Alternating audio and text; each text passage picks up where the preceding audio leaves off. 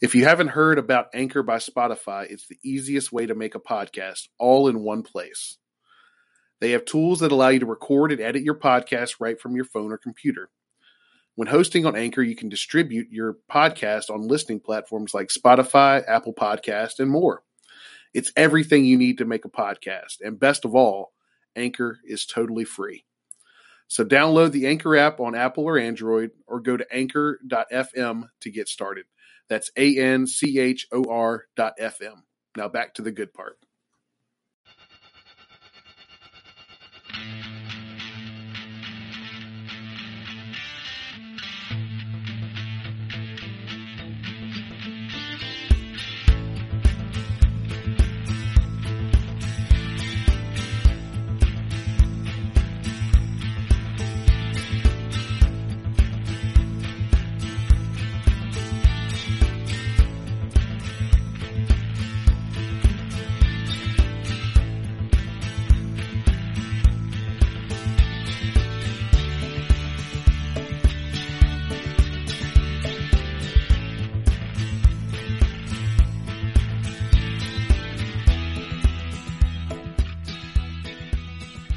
Welcome back to the Boundary Corner podcast. My name is Curtis Wilson, along with my co-host Brian Siegler. How you doing, buddy?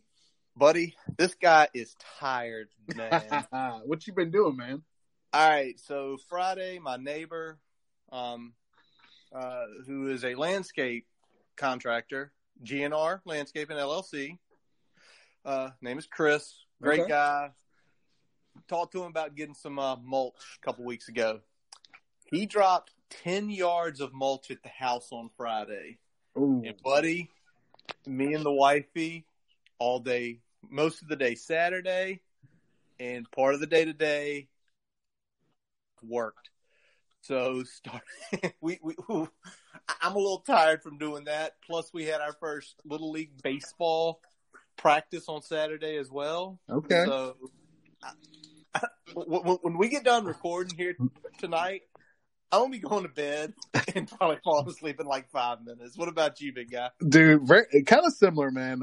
We had a pretty much outdoor-based weekend. We did a lot of, a little bit more landscaping than kind of the similar stuff we were working on before with the patio and stuff. Then we had one of Wyatt's classmates, him and his brother and his parents over doing like a little alcoholic punch and a little fruit tray and stuff like that while the kids messed around in the inflatable pool and on the trampoline.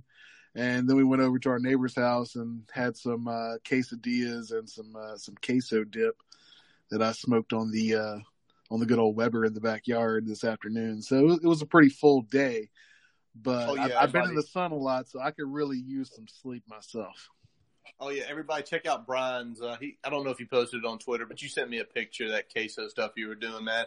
And I jokingly said to Brian, dude, we recording tonight? Because you eat all that, you're going to be like, food coma, not going to be able to do anything. Yeah, we did something similar yesterday. Kim's older brother, birthday was this weekend. So we went over to their house and ordered some pizzas, let the kids frolic in the backyard, which was, again, a little more normal type stuff. Not 100%, but more normal. And obviously the baseball stuff's more normal. But overall, solid weekend. Back to the grind tomorrow. So now you back to the office tomorrow, or is that later this week? We're still holding off. It's probably going to be either later this week or Monday of next week. Got it. I've done all the re-onboarding stuff, so now I'm just kind of waiting for the green light. The re-onboarding.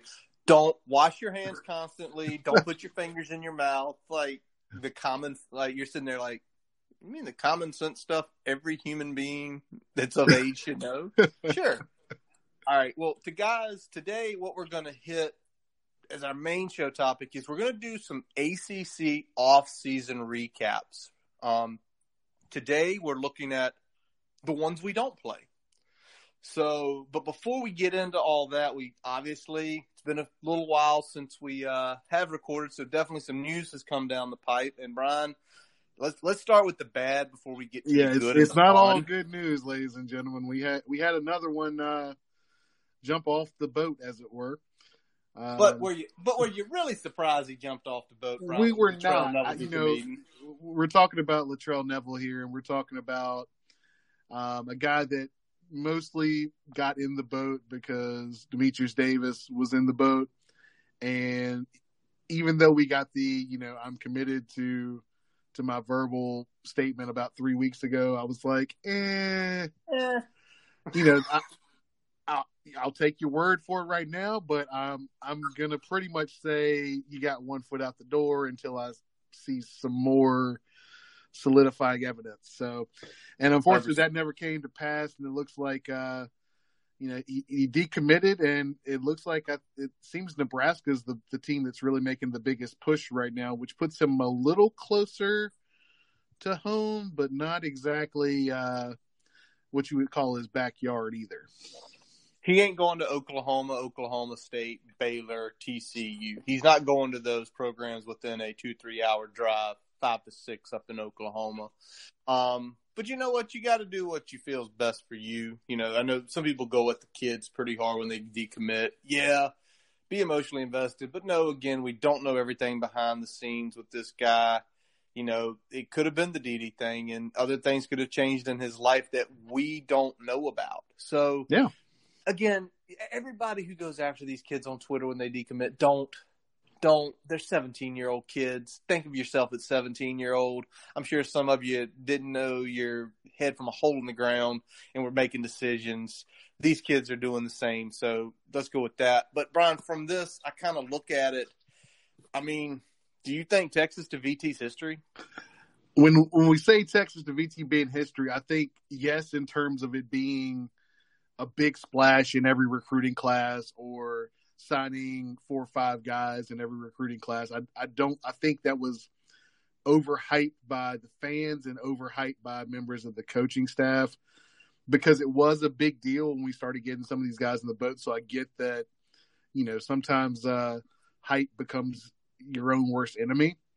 And I think that's what happened here is that, everybody saw, we had the commitments from the defensive ends in the 2020 class and then D committing. And then all of a sudden you got Neville in there and about 2 or 3 other guys that were really giving us a serious look in that area. And all of a sudden you're like, okay, well, there's something behind here. But I think this is going to turn out more like what we do in Florida, especially in like the Delray Beach and Jacksonville area, than some sort of like grand uprootment from Texas and transplanting those guys in Blacksburg. I don't think we're going to see that degree where we got a third of our class made up of these Texahoma guys, but I think you're going to see 2 to 3 maybe per class.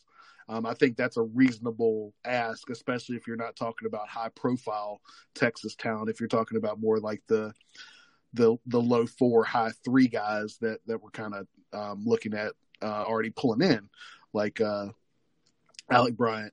So that's my take on it. Yeah, and it sounds like what the way you put it was the movement was very hyped to the moon because we got 2 guys in one class. Then we picked up a couple more, and it was like people were just shooting it through the moon. You saw it a ton on social media, but I like. Yeah, I think I think some of the coaches did a maybe a little bit premature job of once they saw how it was playing with the fans jumping on that, and I think that created maybe a little bit more hype than was needed. And then, you also got to look at the fact that you had these guys in the boat and you weren't able to keep them. So there's going to be some criticism of the staff there that, if you can get them to commit, why can't you, keep them in the boat? Well, let me ask this then. Let me ask this because we say, is it, oh man, the coaching staff blew it. Dude, how much do you think the pandemic cost? Or is this just an excuse? Is it like, this is true, we couldn't, like, hey, to see campus to really keep them, like, on our train, or is it just coaching staff is using, they stink at closing on guys? What do you think? Because, you know my feelings. I think it kind of threw a huge curveball in how we were going to do things starting March, really what was going to be the dead period. What dead period was going to start in May normally, right? Yeah, and I think the big thing is that you weren't able to get.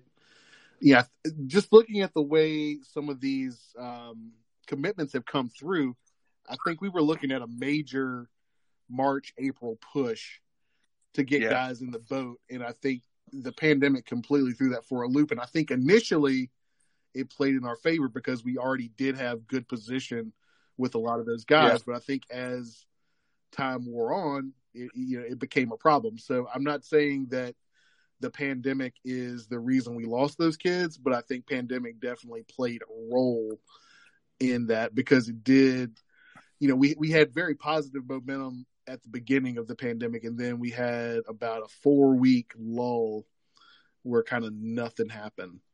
And in that nothing happening is when, DD went radio silence. And then obviously we knew that there was going to be some collateral damage from that decommitment just because of how much hype was behind his coming to Virginia Tech and how much hype was behind. Okay, well, and two, I'll put this on the staff a little bit too. Some of it was a little bit too much. Come play with DD.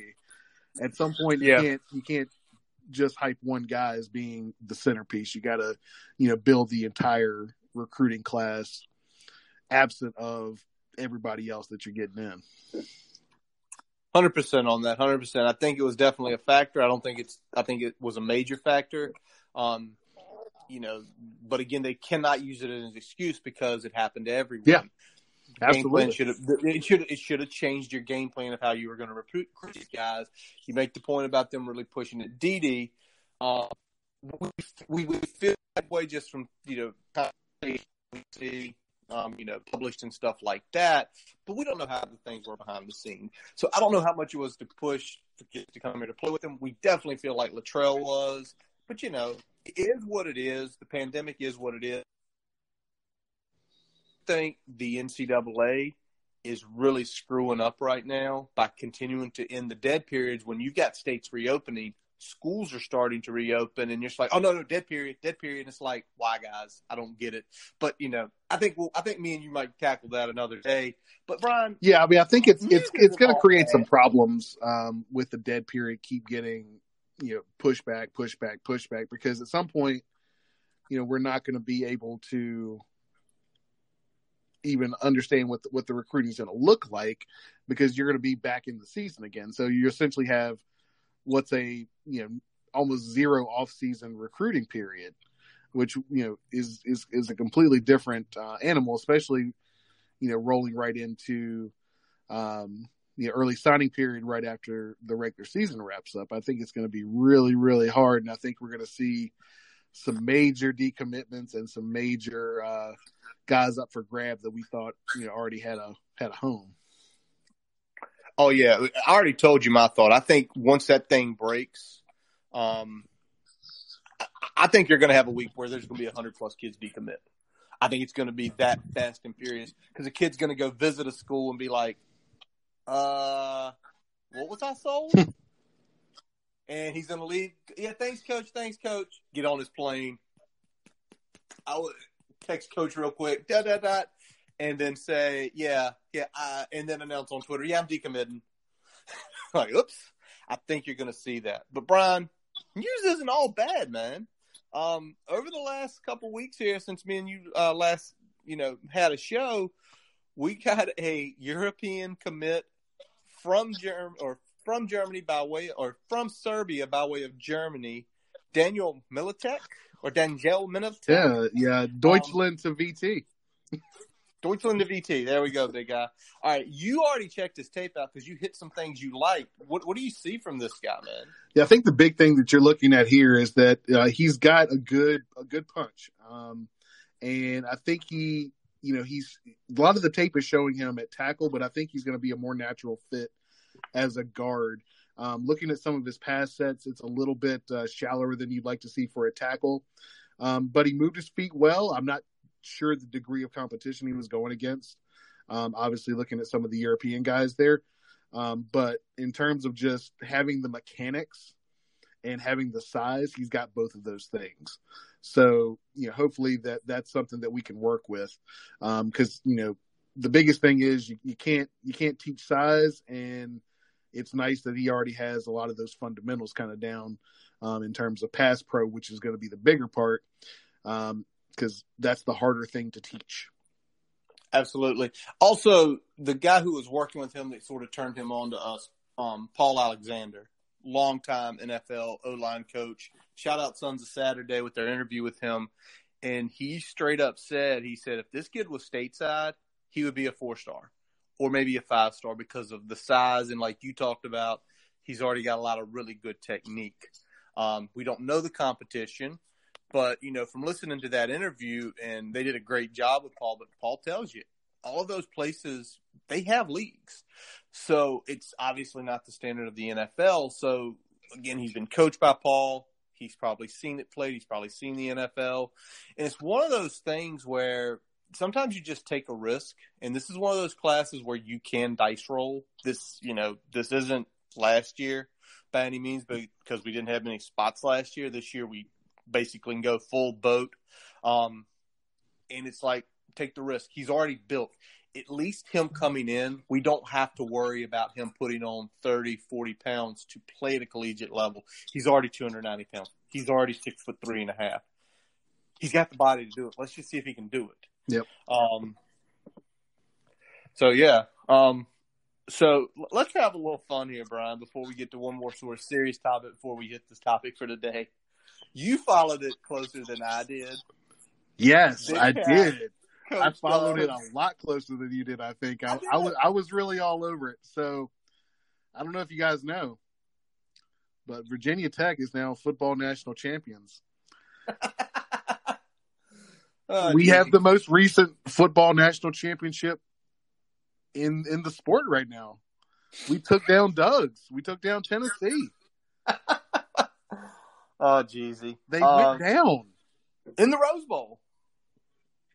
Absolutely, dude. Hammered them. Absolutely crushed them. 3 scores.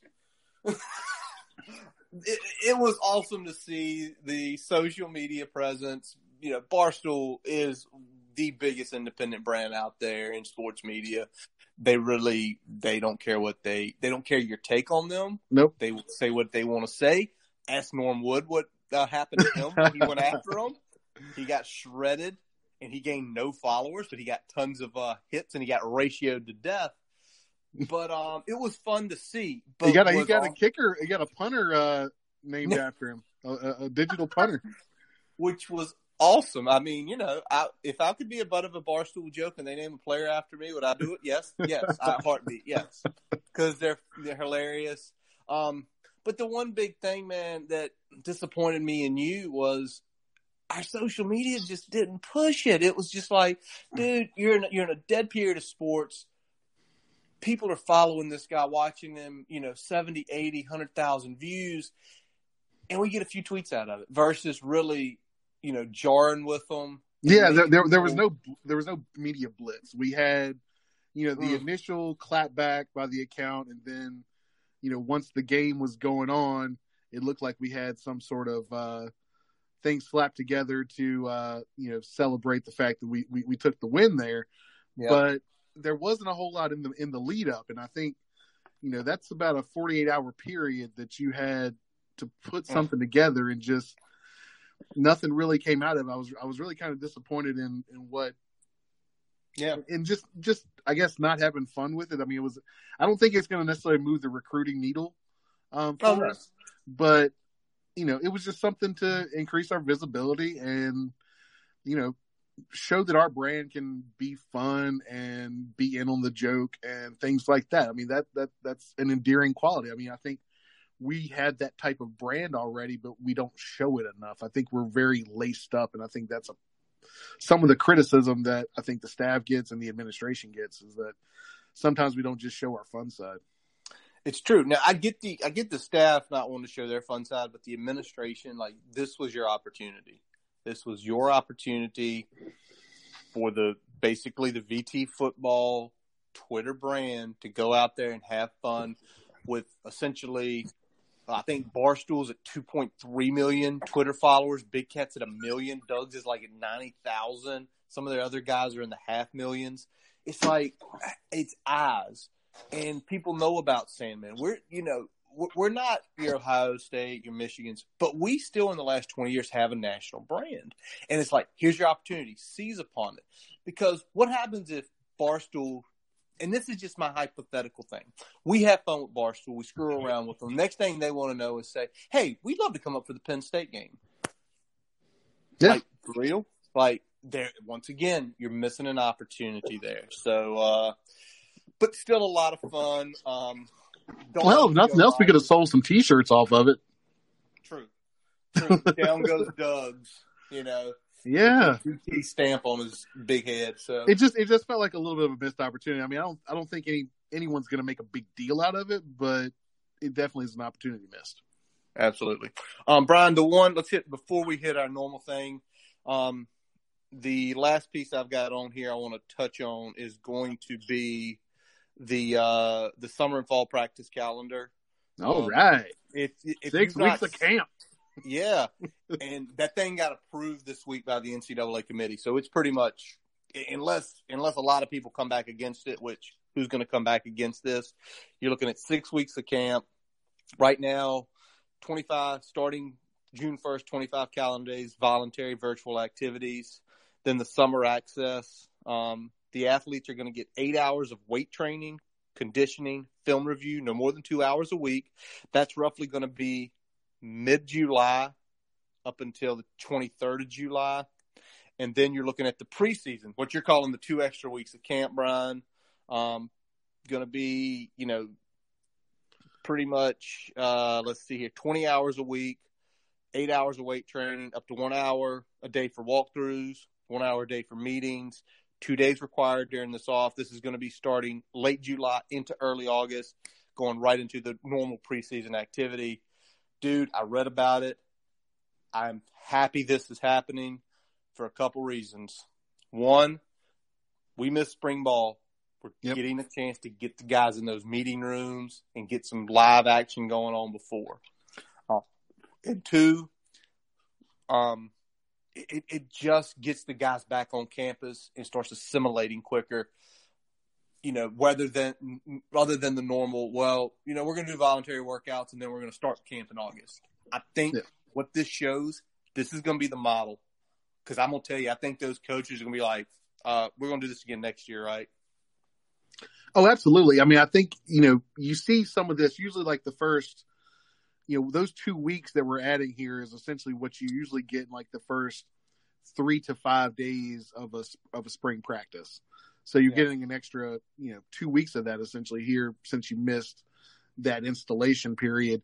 Now you're not going to get the same, live action and spring game, game time type access, but you are getting a lot of time for that installation of new things. And that's going to be key for us, especially on the defensive side of the ball with some of the things that Jay Ham is going to be bringing to the table that are going to differ from what Bud Foster did. So I'm really hoping that we can take advantage of this time. And, you can watch film all day and you can have meetings and you can look at a playbook, but it's, walkthroughs still count. I mean, seeing it happen on the field, even not at full speed or even close to full speed, that's going to help these guys. So I'm really excited that they're adding that in there for our purposes, because I think at least on the defensive side of the ball, we need that time for installation, not just, getting back into, game shape and things like that.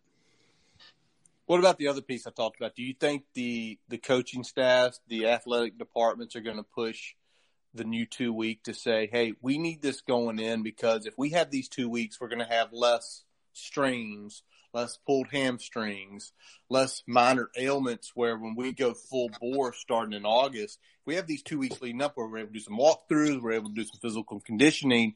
This is going to, essentially, it's going to help the student athlete avoid injury during the preseason camp. Do you think they're going to push it and say, we need this every year? I think they'll push for it. I think they might end up getting 1 week instead of 2, which I think would be okay. Which puts, kids getting back, full bore a week earlier. So you're talking about last 3 to 4 days of July in most cases, kids showing back up to campus. having a week where you're restricted in what you can do, before you start those true preseason fall camp activities. So I think that would be something that would happen. That's likely. I'm not sure if they're going to get 2 weeks. I think that's something that is probably going to stay in this one pandemic-filled year. But I think they'll push for it, and I think they might get 1 week, and I think that would be a good thing for everybody. Absolutely, 100%. All right, folks. Well, let's get into it here. So today we are doing ACC Roundup, the unseen enemy, the ones we don't play this year. So today what we're going to be doing is talking about some off-season pieces of Clemson, FSU, Wake Forest, NC State, and Syracuse, obviously all over in the Atlantic Division. We're looking at 6 key elements here today. The number of returning starters, their key departures, looking at the 3 most impactful recruiting class rankings, coaching changes, and then the key returning starters, and Brian's favorite, the emerging talent. So, Brian, is it any doubt who we're going to start with? We're going to start with... Got to start with Clemson, and I'm going to be honest, Curtis. Clemson is a team that we'll probably play this year because I see us winning the Coastal. Buddy. All right. But we're talking regular season here, so I'll say Clemson is not a team we play yet. Got it. All right. Clemson last year. All right, so I'm going to run it down this way. So let's start with the graduating guys. So let's just take a moment and reflect on what this graduating class experienced, man. We're talking about seniors that had 1 home loss in 4 years. So, 4 ACC titles, 4 college football playoff trips, and 2 national titles. That's a lot of experience, man. Jeezy. Jeezy. Well, all right. So, yeah, clearly creme de la creme. They are 14-1 last year. They lost national championship. They lost some guys, and I'm sure you're going to key on a few going to be most hurting to them. But overall, look at them. Brian, they're returning 11 starters, both offensively and defensively, which is, believe it or not, you hear that and it's like, it's not terrible. It's not terrible considering the amount of talent they are losing. Yep. Now, I'm just going to run down like graduating seniors. So they've got, we'll start with the guys that got drafted. So we're talking Tanner Muse, who drafted in the 3rd round. Kavon Wallace drafted in the 4th. John Simpson drafted in the 4th, and Tremaine Ankrum, drafted in the 7th. So those are the 4 guys from the graduating class that were drafted. But there's a lot of other guys in those graduates that saw a decent amount of playing time. So let's run them down. We got Chad Smith, Gage Cervenka, Denzel Johnson, Patrick Phibbs, J.L. Banks, Steven Sawicki, Sean Pollard, DeAndre Overton, and Brian Dawkins Jr. But we had 3 other guys that departed early in this Clemson team from last year, from 2019. Oh, yeah, that's a big one. And those guys, those are some studs. So we got first-round talents, Isaiah Simmons, linebacker, drafted in the 1st round. And cornerback A.J. Terrell, also drafted in the 1st round. And in the 2nd round, wide receiver T. Higgins. Yep. And, those are some big-time players that left early. So, and they were expecting a couple more big-time players to leave early, and they ended up staying. But we'll get to that later. So what do you think about these departures so far, Curtis? Well, the departures, the big one I see for them is they lost 4 on the offensive line, which is big. But with Clemson, and I'm going to hit on the recruiting rankings in a minute here, they're putting the talent back in. Now, I'm going to ask you this. Yeah. Of those 3 big guys, Terrell's a shutdown corner, Higgins, big-bodied wide receiver, jump out of the building, go get the ball from people, and Simmons. Who do you feel is the piece they're going to miss? And luckily for you, you get both sides of the ball, so you get to choose where you feel like they're going to see the most impactful guy leaving. So that's the big thing. So, when I look at it, I think their offense is probably going to be the hardest to replace, and mainly it's because of those linemen that are departing.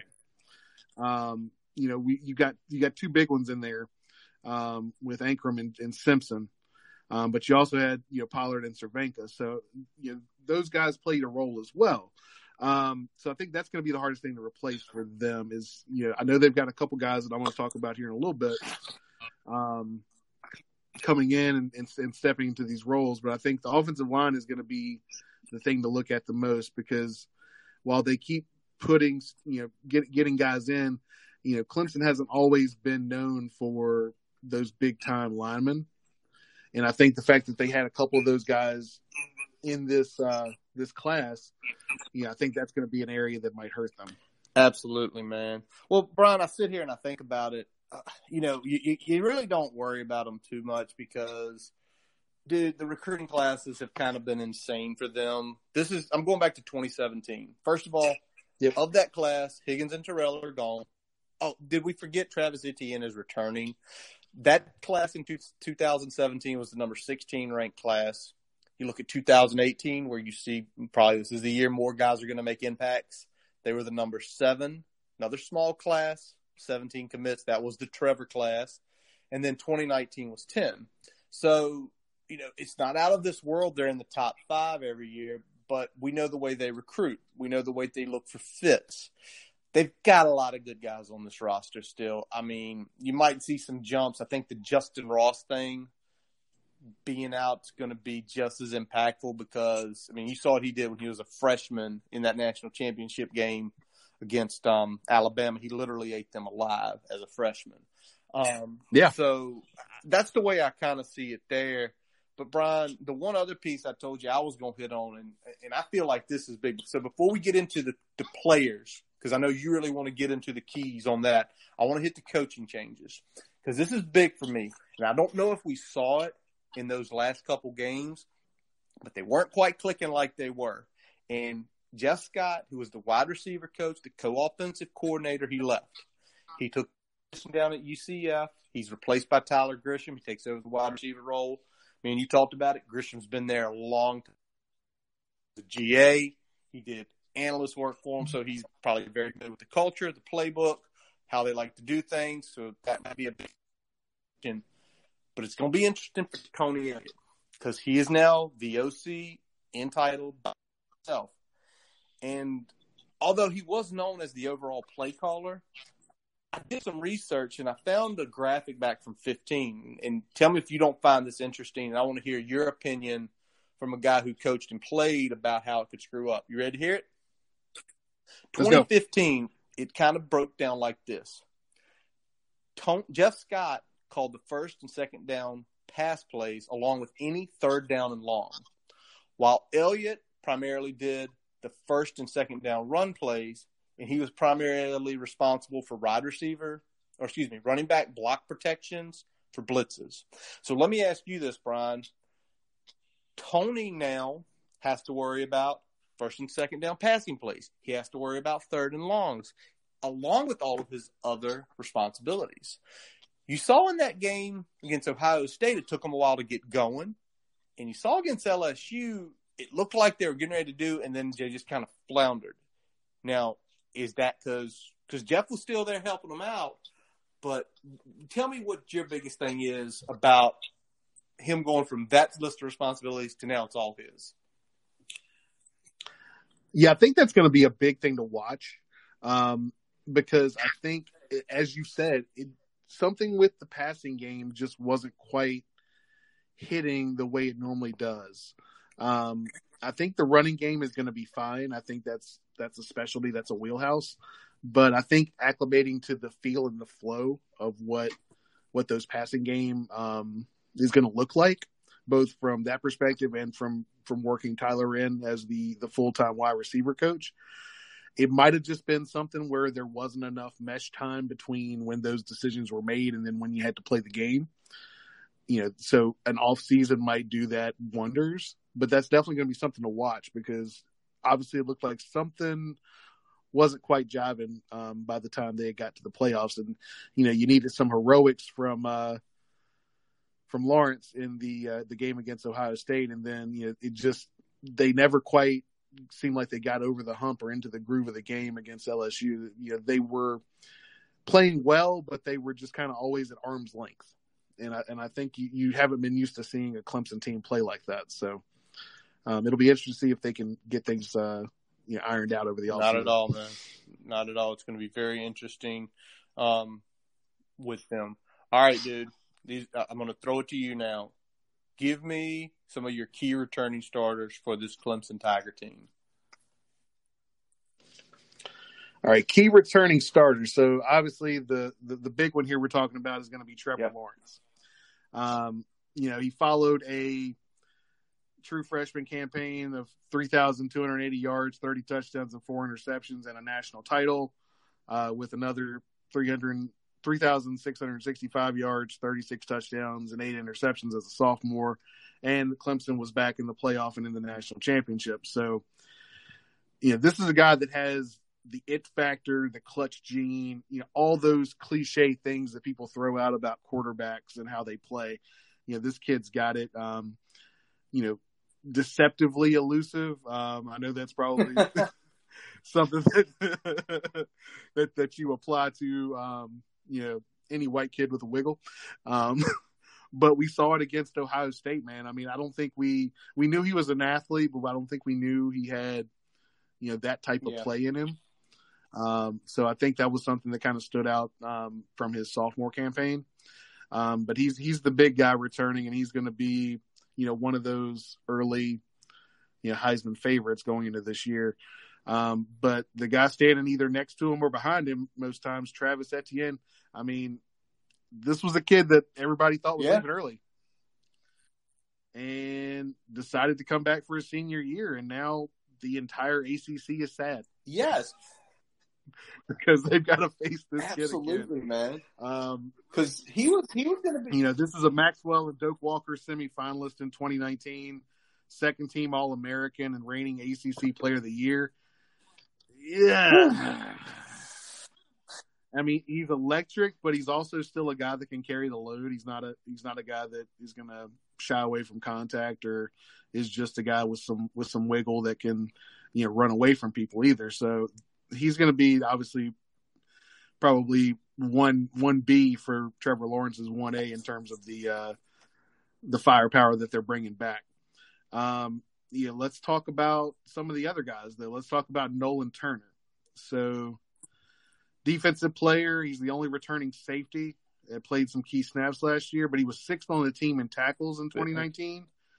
And he shared the team lead in pass breakup. So he's a guy that can make some plays in the secondary. So he's going to be a guy that you want to watch for. And if we're talking about the last thing I'll talk about here is another offensive weapon that we thought potentially could make the NFL jump, but decided to come back. And that's Amari Rodgers. He's a big time special teams player, but he's also able to make some big plays as a wide receiver for them, which they're going to need now, especially with Justin Ross being out. He's a guy that can, he's got that quickness, elusiveness in the open field. So, having him back is going to be key for them. All right, Brian.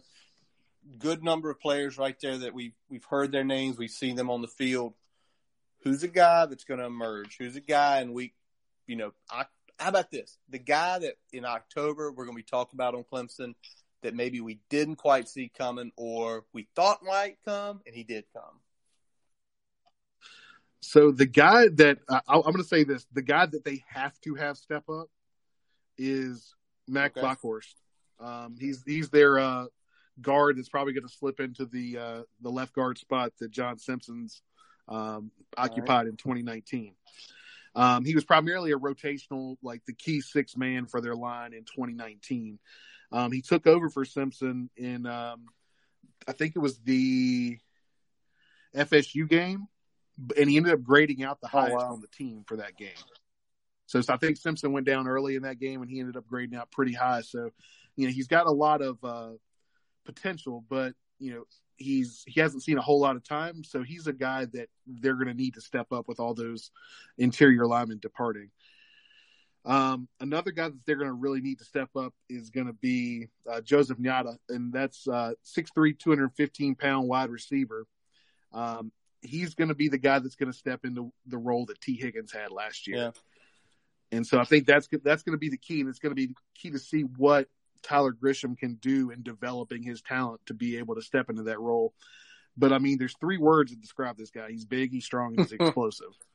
So that sounds like somebody that might do some damage pretty early on. And another guy that might be kind of impactful but more in a situational role is going to be Brandon Galloway. Didn't play pretty much the whole season last year because of a banned substance suspension. Saw some time in the college football playoff. But, I mean, this kid is 6'4", 240, wide receiver. So I think this is a guy that's going to be a big red zone target for Trevor Lawrence. And he's a guy that they'll probably line up on the inside some and just create some mismatches against linebackers and safeties that just, linebackers can't run with them and the safeties can't outmuscle them or have the height on them. So he's going to create some problems. All right. So we're going to put a wrap on Clemson there. Needlessly, the Clemson Tigers is, let's just say they have things in place that probably will continue to keep them successful.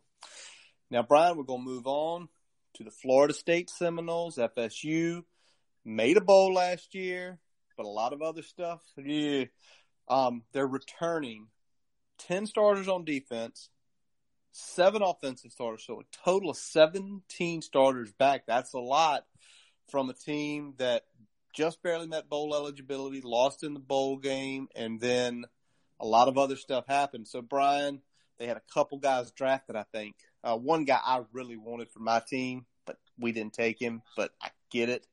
But who do you see as some of the big, essentially key departures? When we talk about FSU players, man, we got to start, of course, with Cam Akers. Oh, yeah. Drafted in the 2nd round. This kind of was their entire offense last year in some games. It truly was, man.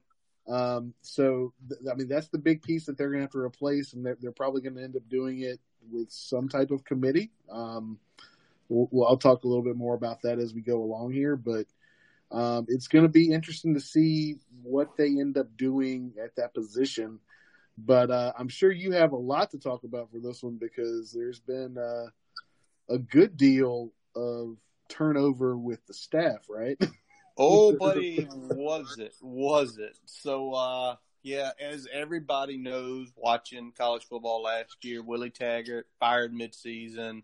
And in the offseason, Florida State, first of all, I would like to see what their boosters checkbook looked like after paying Taggart out because that was a boatload of money he was owed. But they go write a big check for Mike Norvell out of Memphis. Basically, you look at Norvell, he built what Coach Fuente did at Memphis, success, and went 38-15 in his time there. So definitely had success down in the AAC, including a trip to the Cotton Bowl last year. You look at Norvell's offense, and it was described by Ian Boyd as this. It is like a tight end inclusive spread offense. Now, Willie's running his Gulf Coast offense down there, and they're different. Don't get me wrong, they are. But I don't think Mike is going to have as steep a curve as Willie did coming from Jimbo's more pro-style offense. Now, I'm going to tell you something, what Norvell did, Brian. This might be a shocker to you. Okay. Listen to how Norvell broke down. First of all, Norvell kept 2 holdovers from Willie's staff. One was Odell Haggins. Odell Haggins has been at FSU forever. Was there with Bobby, there Jimbo. And he held on Duggan, the wide receiver coach. So defensive line and the wide receiver coach. Norvell only brought 2 of his coaches from Memphis. 2. Wow. Yeah. And so the other guys, it is there's additional 7 guys that he brought from all over the place, man. And these are guys with D1 position coaches and their backgrounds. So I hate to say this, but when I kind of look at Justin Fuente held on to what? Bud, Charlie, and at that point in time, Torian was still on staff and Zone. Yeah. He basically brought his entire Memphis staff when he comes, where Mike Norvell is just like, nah, I want these guys who coached the D. It's pretty wild. Now, for Norvell, he's also talent, man. Hear these numbers. Team class, so essentially the senior class this year, they were the number 6 rated 247 recruiting class. Okay. The 2018 class was 11, and 2019 class was 18.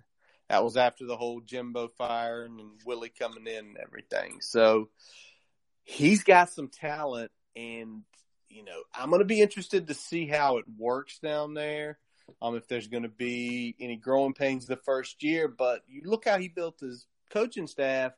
He wasn't going with familiarity. A couple guys he coached with, but he was going with D1 proven guys, and I kind of like that move by him. Now, that's going to be interesting dynamic to see how those guys mesh, because we obviously know that the talent is there. We know these guys can coach.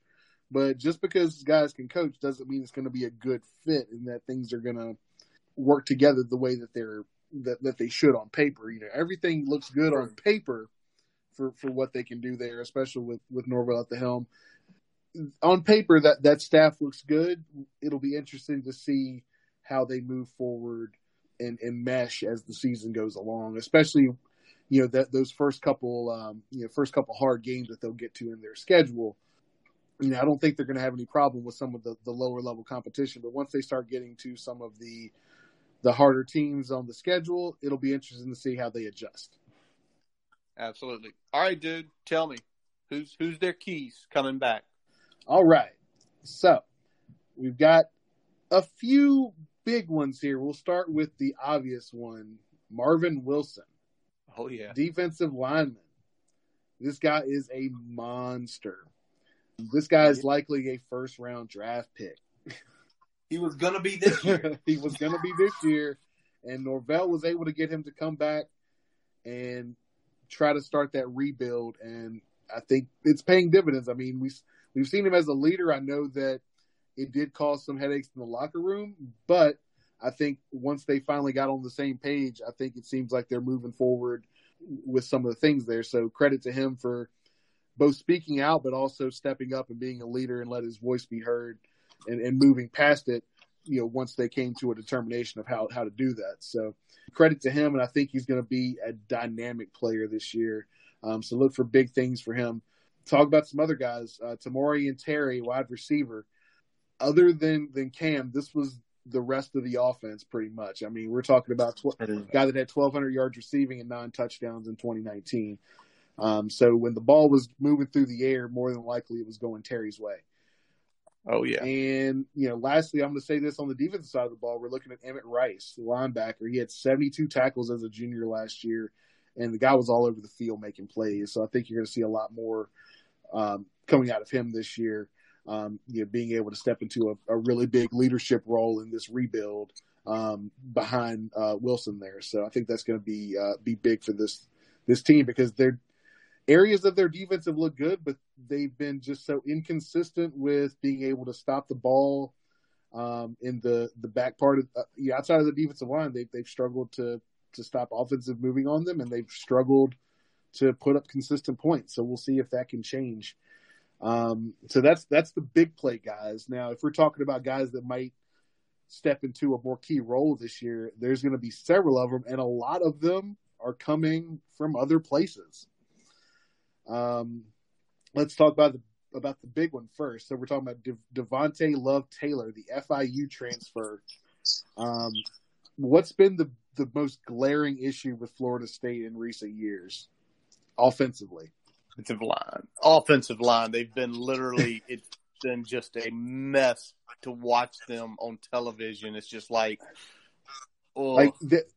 it's amazing that Akers was able to do what he did with that offensive line, but even more so, their pass pro has been horrendous. And I'm hoping, for their sake at least, that this guy's going to be able to step in and make some big time contributions for them. If we're talking about Cam Akers replacements, we're talking about a couple more guys that are coming from other places. So they picked up Jashawn Corbin from Texas A&M that probably looks to get a lot of snaps this year. JUCO transfer LaDamian Webb. And they've got a couple guys that are kind of the flex type players, Corey Wren and Ja'Kai Douglas, that are probably going to look to make some noise as well. So those are the guys in terms of replacing the production of Cam Akers that might, step up and do some big things. And the last guy I have here is DJ Matthews. He's a wide receiver. He had 36 catches, 335 yards, and 3 touchdowns last year. So respectable numbers, but you're going to need to see him probably take another step this year if they're going to have some success. So look for him to be a guy that if you want a guy that's going to step up and take them to the next level, he's probably going to be the one that's going to make the most strides. Awesome. One name I didn't hear in that, Brian, which I'm very interesting to me, was Khalil Loborn. Thought you might be seeing him as the next Cam Akers, but I guess from your research, you're feeling like maybe he doesn't fit in Norvell's systems, but I guess time will tell with that, right? Yeah, I think he's probably going to see some time, but I don't know what that's going to look like yet. Okay. Everything I'm reading is that they're looking at some of these guys that are coming in to really step into key roles. So I'm not sure if that means that, he's kind of been passed on the depth chart in terms of what Norvell is looking for, or if it's just production-wise, looking at the tape, he doesn't quite, cut the mustard, as it were. So I guess time will tell in terms of if he can climb back into the role to be, 1A or 1B in this offense. But I think the Seminoles are looking at some of these guys they've got in the portal, and through the JUCO transfer, I think they're going to look at those guys to make some different type of plays for them. Absolutely, man. All right, Brian, let's move on. One of my personal favorite ACC teams that aren't the Hokies, the Dave Clawson-led Wake Forest Demon Deacons, coming off an 8-5 season last year, returning 5 offensive starters, 7 on defense. For a team like Wake Forest, that is not a lot, man. But give me a couple guys that we're going to really see missing on the field. I know one of them, but I feel like there's one other guy too. All right, so elephant in the room. Jamie Newman is transferred to Georgia, so we're definitely not going to see him on the field for Wake Forest this year.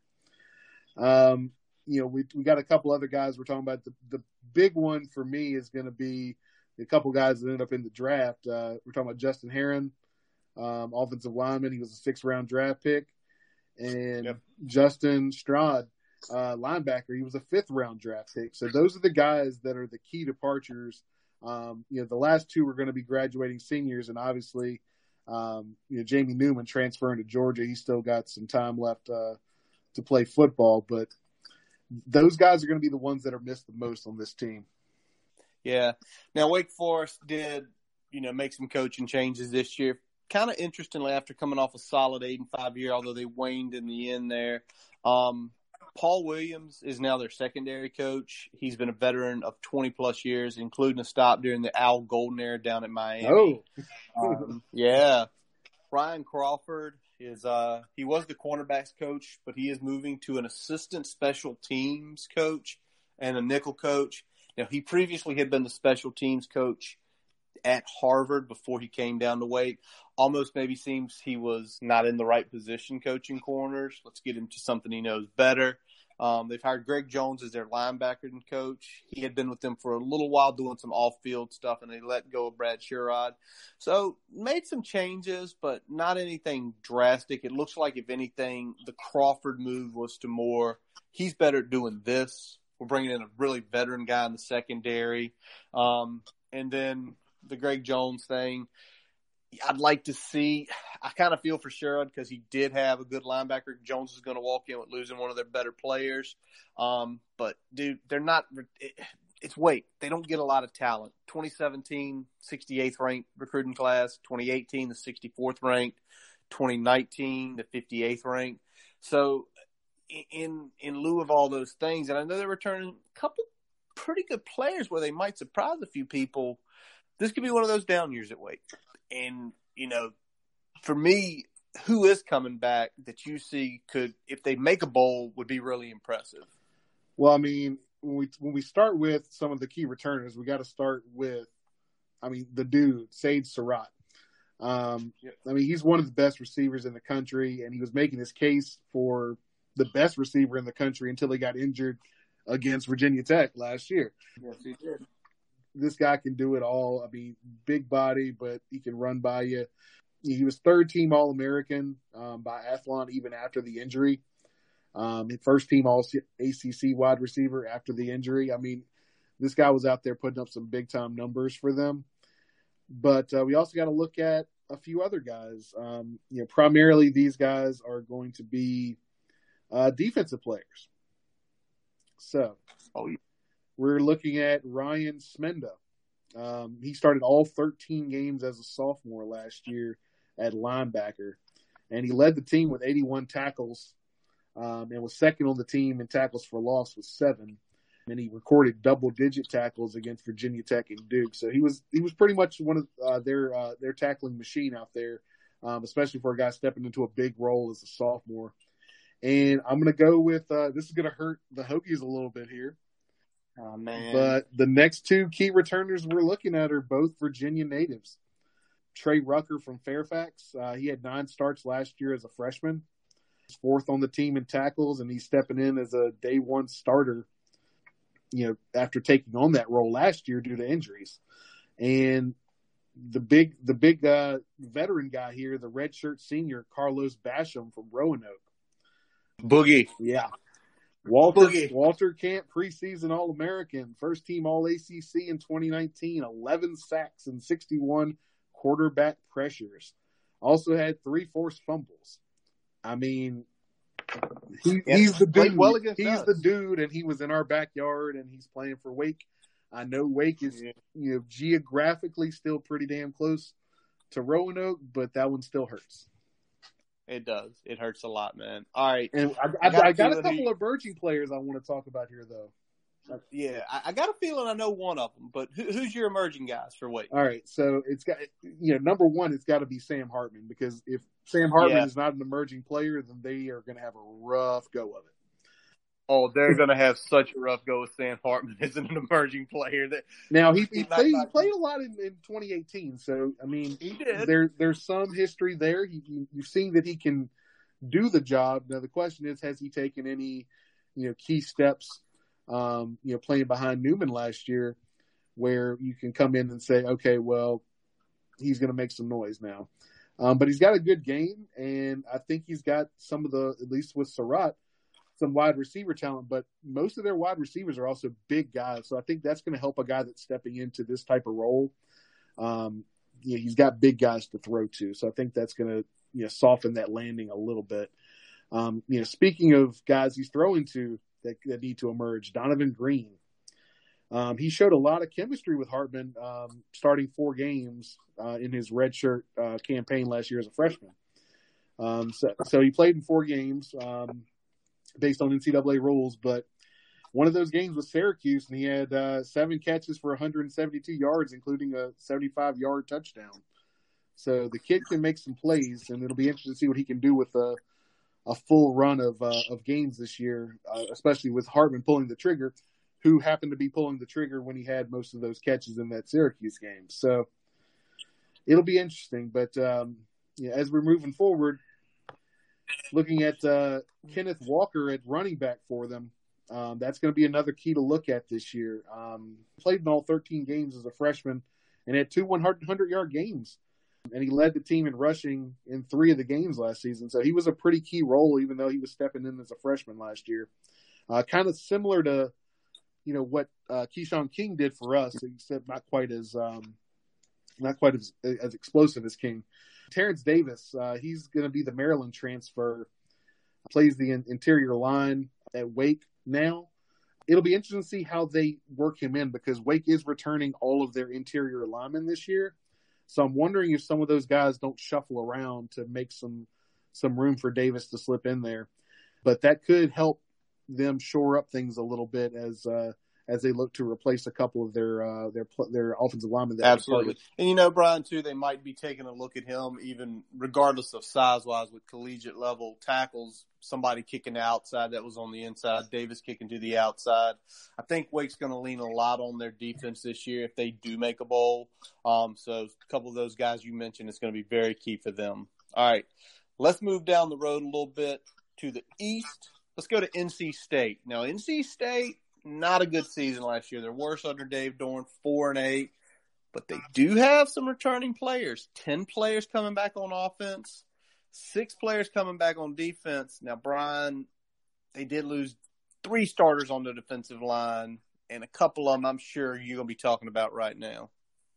All right, so lost Latrell Murchison. He was taken in the 5th round by the Tennessee Titans, so that's a big loss. And then also had another guy right there on the defensive line, James Smith-Williams, drafted in the 7th round by the Redskins. So that's 2 guys off of a defensive line that are now playing in the NFL. So that's going to be really, really hard to fill those shoes. It absolutely is, man. And it's going to be tough for them. Clearly, with what happened last year for NC State, Dave Dorn, I think officially is on the hot seat, and he made some coaching changes like he was on the hot seat. Big thing, he brought in Tim Beck, new offensive coordinator, quarterback coached. The co-offensive coordinators from last year are still on the team. George McDonald is now only doing wide receivers. The other, Kurt Roper, is only doing a running backs coach. They did hire Joe DeForest as a safety from USC. So new safety coach on defense. Freddie Autry. Lindsey, he comes in a nickel coach from North Carolina Central. He did have a stop at Ole Miss in 2018, so some D1 experience. Also, it looks like some local ties there to the Triangle. And, well, the last 2, Brian, I think we're super familiar with. I don't know why, but these guys coach for the Hokies. Brian Mitchell, the cornerback coach, let go by Virginia Tech, lands on his feet down in Raleigh. And obviously the one that still stings a lot of Hokies fans, longtime defensive line coach Charlie Wiles, let go. And for Charlie, it made a ton of sense. He's always recruited down in North Carolina. So we're probably going to have some fights with him over some players in the future. You're right. But overall, right. I think you see Dorn know I need to make some changes on offense, so we've got to score more points. But he's bringing in some really solid defensive players too, because he knows that if he screws up this year, they're probably going to let him go. And he has some decent recruiting classes, 53 from 2017, 26 from 2018, and 32 from 2019. So there are some talent in there, but I think Dorn knows the seat's on fire. I got to bring in guys I think can get us there now, not later. And then you see some of those guys coming back, Brian. Who do you think's going to hopefully potentially save Dave Dorn's job? Well, I've got 5 guys that I've kind of targeted, both that some of them returning, some of them going to be new that I want to kind of talk about a little bit here. But the big one that's we weren't able to see last year that we're going to get to see this year because of NCAA rules is linebacker Levi Jones. So he had to sit last year, transfer from USC. But by all accounts, he's getting rave reviews. So, but apparently put on a bunch of muscle and, he was scout team player of the year in the year he had to sit out there. So he's a guy that apparently is a good locker room guy, good in the weight room, and seems to have the ability to translate that to the field. So he's a guy to keep an eye on, both in terms of big playability and just, being able to rack up some tackles. So the Wolfpack are deep at linebacker, but it seems like he has already kind of worked his way into that guy and also being kind of a hybrid pass rusher for them. So keep an eye on Levi Jones there. Shoring up that offensive line is going to be key, and it looks like Akeem Ekwonu is going to be the guy that's going to potentially step in and help out there. It looks like he was battling some injuries. Eventually, he got put into left tackle last year at one point once he worked through those injuries and seemed to do pretty well. So I think he's kind of a guy that has already shown some promise, but he hasn't really even reached his ceiling yet, just being a freshman last year. So sophomore tackle Ekwonu is going to be a guy to keep an eye on. Let's also look at the defensive end, Jeffrey Gunter. We talked about all those guys departing on the defensive line. This is a guy that apparently also had to sit out last season and did a lot of good stuff on the scout team, just like Jones.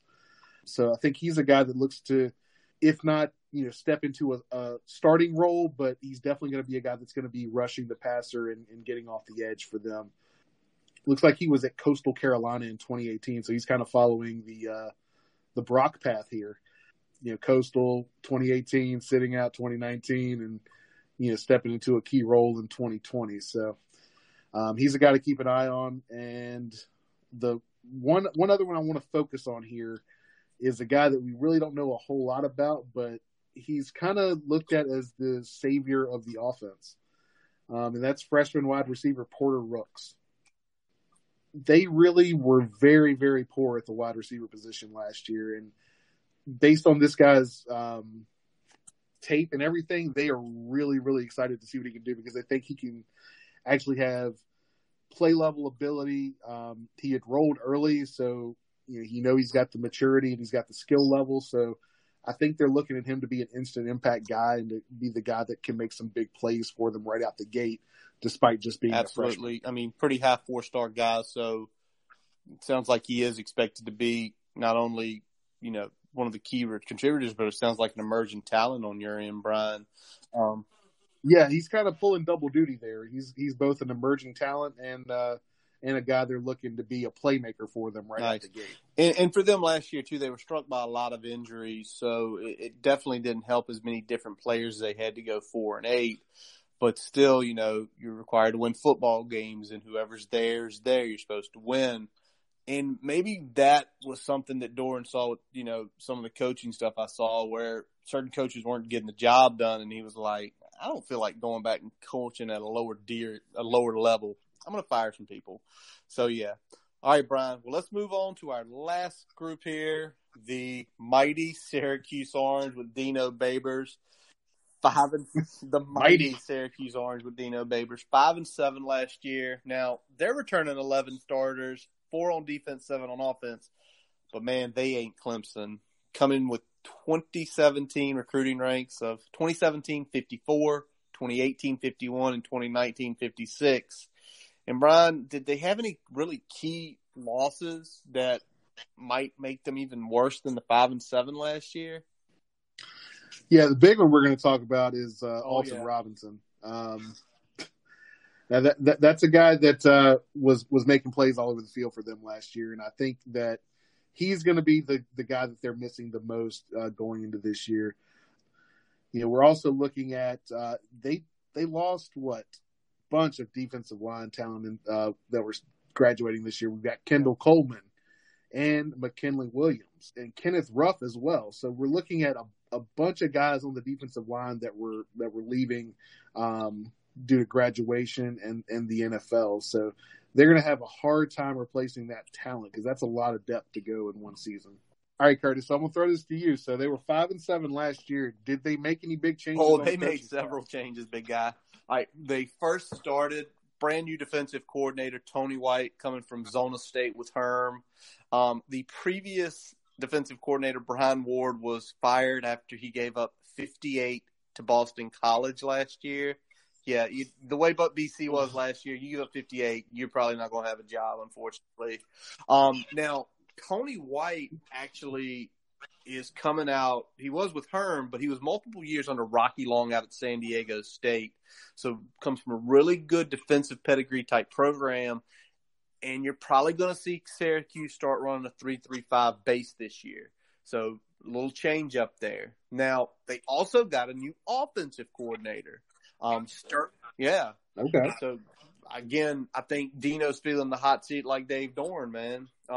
So new OC, Sterling Gilbert from McNeese State. He had actually worked with Dino Babers when Dino was at Eastern Illinois and Bowling Green.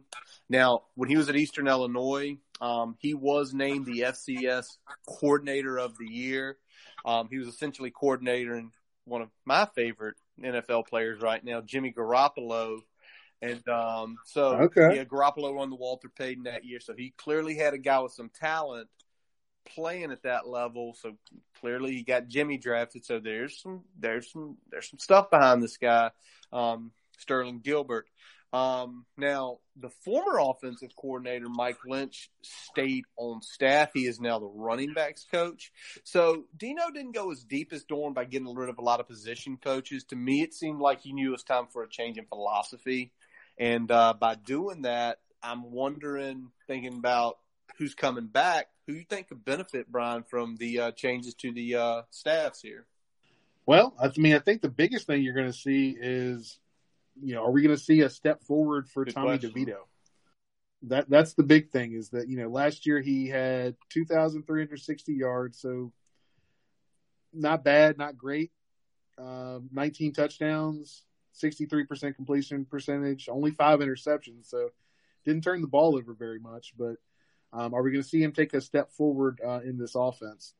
The key contributor that we need to see take a big step forward is going to be his primary target, which is going to be Taj Harris. This is a guy that had 37 receptions, 559 receiving yards, only 2 touchdowns last year. And that's the big thing I think we want to see improve maybe for DeVito is getting more touchdowns.